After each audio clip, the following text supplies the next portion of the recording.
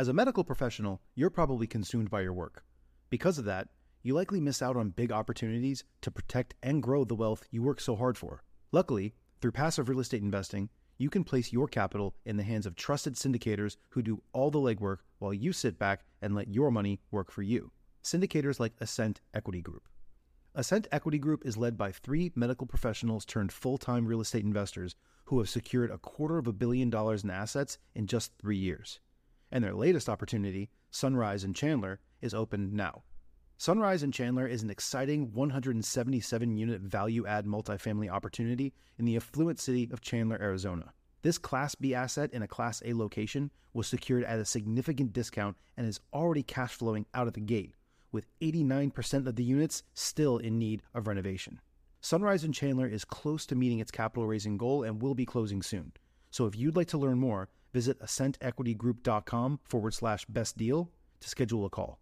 That's ASCENT equitygroup.com/best deal. This opportunity is open to accredited investors only.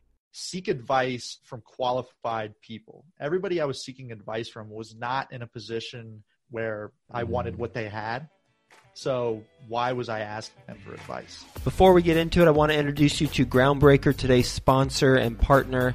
They are an all-in-one suite of tools for small to medium-sized real estate syndicators. They've got a special focus on real estate syndicators with 1 million to 100 million assets under management.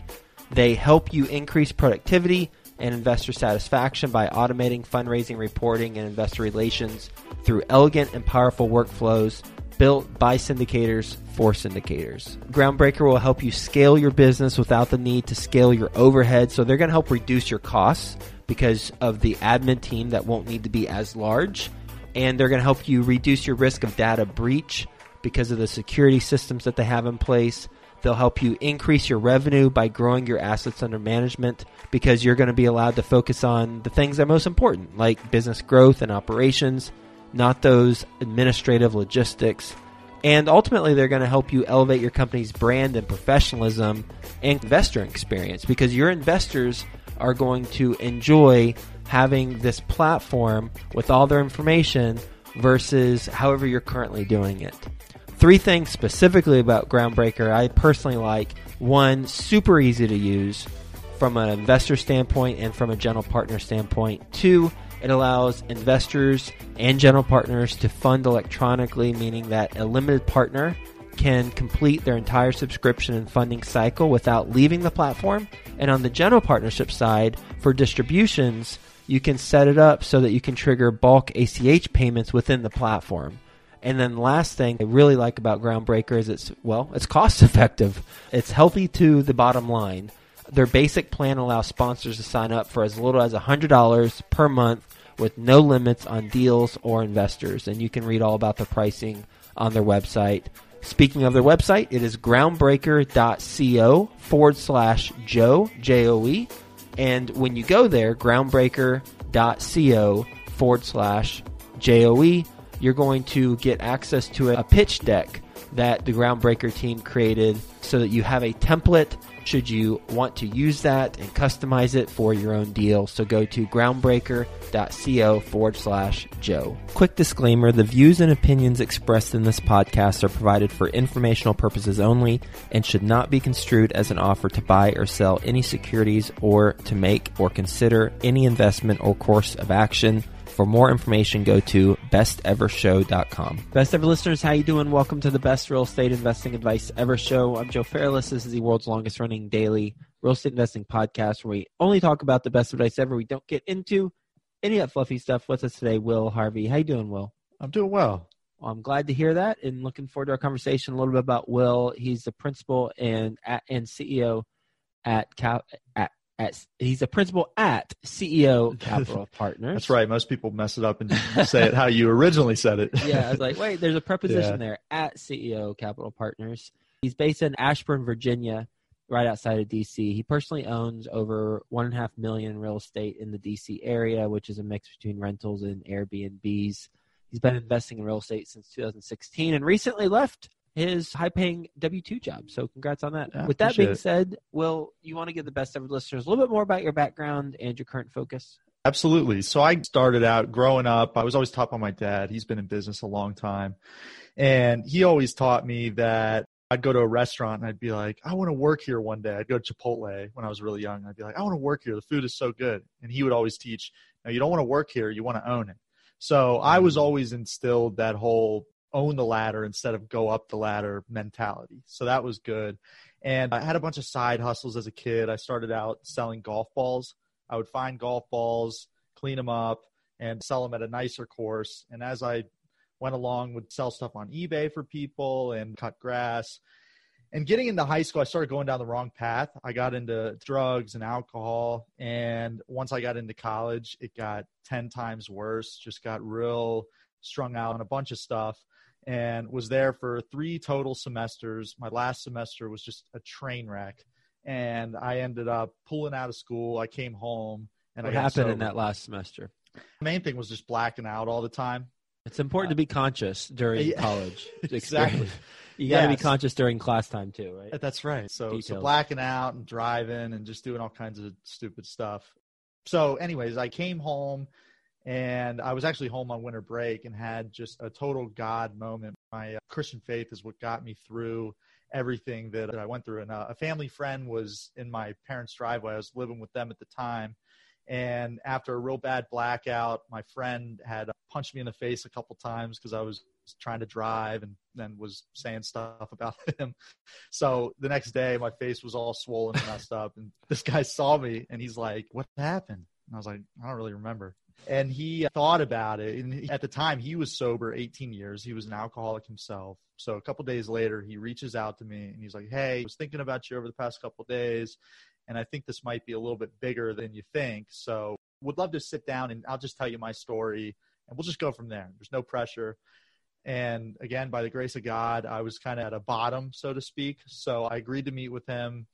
And how did you come across this person in the first place? He was a family friend, lived in my Okay. neighborhood. Yeah. Okay. So went and met with him. His story was identical to mine. And I was sitting talking to him. I was like, well, if he's alcoholic and his story is exactly like mine, then what does that make me? So I went a few days later. We told my parents. I admitted that I had a problem with alcohol, and ended up making the decision to pull out of school and get sober and start going to AA meetings and all that. Yeah, appreciate it. It was very humbling. Most 19-year-olds are not doing that. So it was very, very humbling moving back in with your parents when you had the freedom of living at school and doing all that. So anyways, fast forward. And I'd say that everyone has areas in life that they need to have that sort of awareness, and about face, we got to do something else. It's just that certain things like alcoholism, drugs, other things, it's more obvious from the outsider standpoint, but we've all got that stuff, right? Like now everyone has that. Right. Admittedly, now I'm addicted to work, and I'm, Well, your website's wealthjunkies.com, which after knowing this story is going to ask you about why you call it wealthjunkies.com. Yeah, exactly. That's right. So fast forward, after I was home and lived with my parents, about a year and a half later, I ended up walking on and playing football at a school in Ohio. Which one? It was Ohio Dominican University. It's Nice. in Columbus, overshadowed by the other school in Columbus. Yeah. But I ended up playing there, and that was great until I had double hip surgery. And I came home, and that kind of started my real estate journey. So I got into the mortgage business. A family friend got me into the mortgage business in 2015, and I learned the business for about a year. And at the end of 2016 is when I went off into sales. So 17 was my first year, and I did well, and it was phenomenal. I lived it, breathed it, slept it. And it was actually before I started in sales, I was able to buy my first house. And the way that it all happened was I was in the mortgage business, and I didn't know a ton about real estate, but I knew that it was a good thing, and I knew that I should buy a house because I can start building wealth. But I was making $30,000 at the time, and living in the DC area, you won't qualify for anything. So I went to my dad and I said, hey, Dad, I have a potential opportunity for you. And he's like, oh, great, here we go. So I showed him this house, and I was like, look, I can't qualify on my own, but I've done my research. This is the rental income that I can get. I'll live in one room. I'll rent out the other two. Can I borrow your ability to qualify? So he agreed and signed on the loan. I was able to get the house. And the first month that the two tenants, one was my brother and one was another family friend, First month they paid me the rent, it almost covered the entire mortgage, and I was hooked on real estate. Mm-hmm. So it was hook, line, sinker. It was a house hack before I ever discovered BiggerPockets or anything like that. And I highly advocate that to anybody that I talk to, especially if they're single and don't have kids or anything. I highly advocate for doing that. So fast forward a little bit more, I started originating and I started making good money. And at the end of 17, I bought another house. And then fast forward another 11 months from there, I bought another house. And again, the houses here are ridiculous in price. One of those rental properties was over $400,000. Dang. Yeah. So, I mean, I was putting what, 20% down? I put 10% down because I moved into it. So each property I bought as a primary residence and moved into it and had the lender's consent, used the same lender, and they were cool with it. So that helped. All the rates are in the 3s, which is nice. I wasn't having to do investment loans. But after I got to 3, I just realized that there was a serious scalability problem with what I was trying to do. And that's kind of what led me into multifamily. So that's when I started learning about it and going from there. If you want to ask some questions based on all that. Sure. Or I can keep going. What do you want me to do? Yeah, that's good. Well, you personally owned part. Now, mystery solved there because I introduced you as personally owning 1.5 in real estate in the DC area. And 3 homes, $400K-ish a pop. There's that. Is that all the portfolios or something else? I actually have one more, and I had one that we sold. It was a flip, and then there's another flip I'm doing with a partner right now that was just a killer deal. I own it, but it's in a company and won't be owned for long. It's not a long-term house. Okay. And just to get an idea of cash flow, just pick one of the 4 homes, please, and tell us what's the income, what are the expenses, high level, and what are you making per month? So I'll pick the second one. It was the most expensive one. And the cool thing about this one is that it was bleeding at one point. So I was able to kind of use the knowledge that I learned from multifamily and apply it to this. Oh, and that's what helped. So I did have one person renting the majority of the house, and then I had Airbnb in the lower level as a separate entrance. The house was perfect for that. And I put a lock on the outside of that door so they couldn't access the rest of the house. It's like a separate unit, essentially. And I had someone else renting the rest of the house. But what I did, once their lease was up, it was a 3-level townhouse. Instead of just doing the Airbnb and renting the rest of the house out as one lease, I kept the Airbnb and I did 2 separate leases for the 2 bedrooms that were upstairs. And by doing that, it was crazy. It turned it around phenomenally. And now it's cash flowing about $400 a month, which doesn't sound like a lot, but since I've bought it, it's went up in value $50,000. So it's a high appreciation area. And I know you preach the 3 rules is not to go for appreciation. Right. But my approach is buy for cash flow and then increase the value through value add plays. And here you go, a value add play. You kept the Airbnb, but then you changed it from leasing the other one as a regular rental to leasing it by the bedroom. Exactly. So then you separate that out. Let's compare the Airbnb income per month versus 1 bedroom per month. What's the difference there? The Airbnb is about $1,100 a month. If you average it out, that's what it comes out to. So it's about $1,100 a month. Income? Income, yeah. Okay. And then from that $1,100, there's not a whole lot of expenses. I would say about $60 a month in expenses. There's a cool app I found where you could get a turnkey cleaner. It's pretty cool. It's called Turnover B&B for anybody. Thank you. I wasn't going to ask that, but I should have. So thanks for offering that up. No, absolutely. Turnover B&B. So that's about $1,100. But that room is so much smaller than the rooms that I'm doing on a lease. So apples to apples, it's hard to compare them, but it's still more than what I'm doing for the leases. So what's the bedroom rent? The master is $1,000. And then there's another, it's like a master 2. And that one, it's a little bit smaller than the true master. That one is $950. So the Airbnb is better. The Airbnb is tiny compared to both of those rooms, and I'm still getting more rent. So the reason why I asked that question was because of the follow-up, which is why not have all 3 be Airbnbs? because it's more of a headache to do it that way. I see it as more of a headache. Airbnb is not passive. People are coming, and I have it very passive now. I've been doing it for over 2 years, so I've kind of worked out all the glitches and have it pretty automated. But one of the renters in the house I know very well, and she kind of oversees everything. So I'm giving up a little bit of income by not doing Airbnb for the sake of having peace of mind. What, if anything, does she get compensated for overseeing it unofficially? If it's something where I need her to clean it, she will. And I'll just knock $50 off her rent. If it's like an emergency cleaning and the turnover B&B can't do it in time, or there's something that comes up with a guest and they need something, then she's there and I kind of compensate her as I go. And it's a good arrangement that we have. In terms of the process with the Airbnb unit over the last couple of years, you said you've got it down more or less to a smooth system. What are some major changes that have taken place over those 2 years? Getting rid of this stupid keyless entry that was giving me so many problems. Oh, really? So that's a huge one, yeah. Getting rid of it? Yep. It sounds crazy. That's the reason I got it, was because I thought that it was going to be so easy. Nobody will lose a key. They just enter in the button. But it created so many problems. Which one did you have?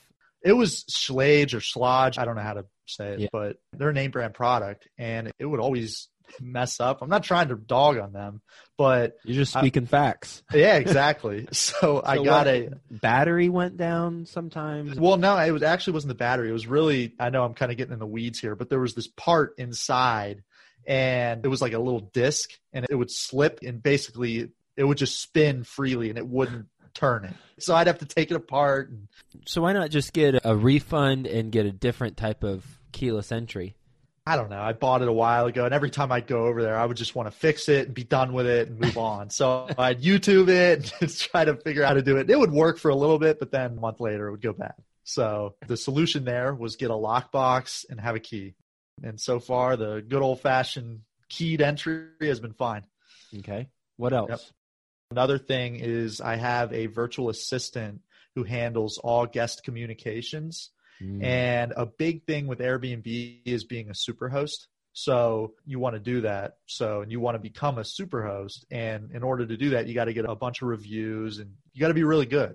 So I had a virtual assistant. She's awesome. Her name's April. And I put together a process where as soon as someone books, she sends them a message and says, hey, here's the Wi-Fi, here's this, here's that, because there's frequently asked questions. So we kind of answered all those questions in this first message. So she would send that. She would say, if you need anything, let us know. On the day they arrive, she would message them again and basically reiterate that and say, if you have any issues with check-in, let us know.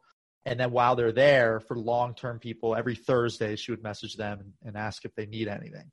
And then when they leave, there was a sequence where she would message them and try to get them to complete the review. So that's huge in automating it, because I was always too busy to ask for reviews and do all that. So having a system in place where she would do it was very helpful for me. How did you find the VA? Upwork. Neil Bawa kind of motivated me to do that. And how many VAs did you work with until landing with this woman? She was the very first one. So, wow. Yep. So there's a lot of people that have gone through a lot of VAs and not been satisfied, but where's she knock located? on wood, she is awesome. Philippines. And how much per hour? $5.05. And any bonus for doing stuff? I give her a Christmas bonus. If she makes a decision and it's like thinking outside of the box, she does something that's impressive, I'll give her a bonus. And you $10, $25, somewhere around there. Had her for how long? I've had her since July or August of 2019. Wow. Good. I'm glad to hear that. Yep. It's going great. So now your focus is what? Multifamily. So where are you at with that? Myself and 4 partners, we started a group about a year ago, and we got involved as a co-sponsor on a few different deals, and we were able to raise money on our first one. We raised about $500,000, and then about 3 weeks later, there was another opportunity that came up where we were able to co-sponsor, and that's where we're at now. And we have one that we're working on, and as this records, it's under contract in Columbia, South Carolina, which is pretty cool because It's the school that I was at where I was a colossal screw up, where I was getting into all the drugs. Is that the Gamecocks? Yep, University of South Carolina. Yeah, nice. Yep. The other USC. Yeah, exactly. That's right. I'm sure I just made a lot of South Carolinians upset when I said absolutely. That's what everybody says. All right. Well, I'll just join the crowd then and just blend in and run away. You're good. So based on your experience, what's the best real estate investing advice ever? When I was in the mortgage business and I started learning about multifamily and I knew it was something that I wanted to do, like you said in my bio, I was high paid. I was making a couple six figures and I was in my early 20s, but I just wasn't happy. I wasn't enjoying it. I felt like a hamster on a wheel. And I would ask people advice. And everybody that I was asking was in a position where they weren't financially independent. They weren't financially free or anything like that. They were working. So the advice, what I'm getting at is seek advice from qualified people. Everybody I was seeking advice from was not in a position where I wanted what they had. So why was I asking them for advice? That's my advice, is try to find people that are actually qualified to give you advice on what you're asking. That's a good reminder, because there's all different areas of life that we need advice on, and we might have a trusted friend that we always go to for advice, but is that trusted friend qualified in that particular area of life to give advice on? That's interesting. You're not going to go to somebody and ask them about your marriage. They've been divorced 5 times. You know what I mean? So, right. Well, it would be good to hear their advice and then just do the opposite. Yeah, that's a good point. That's right. All right, we're going to do a lightning round. You ready for the best ever lightning round? I am. First, quick word from our best ever partners. Groundbreaker helps you increase productivity and investor satisfaction by automating fundraising, reporting, and investor relations through elegant and powerful workflows built by syndicators for syndicators. Go to groundbreaker.co/Joe. That's groundbreaker.co/Joe to get a free deal pitch deck template. The Invest This podcast interviews the elite in real estate investment to uncover the secrets to building an empire in every aspect of real estate investment. Visit investthispodcast.com. That's investthispodcast.com for the top 10 real estate books to build your empire and to learn more. All right, what's the best ever resource you currently use in your business that you couldn't live without? I would say with the personal portfolio I have, I'll keep it with that. I would say the turnover B&B and the VA. So 2. Yep. We talked about, obviously, you go to turnover B&B. That's easy Google search. And then VA, you talked about going to Upwork and finding a VA. That's right. What's a deal that you've lost the most amount of money on, if any?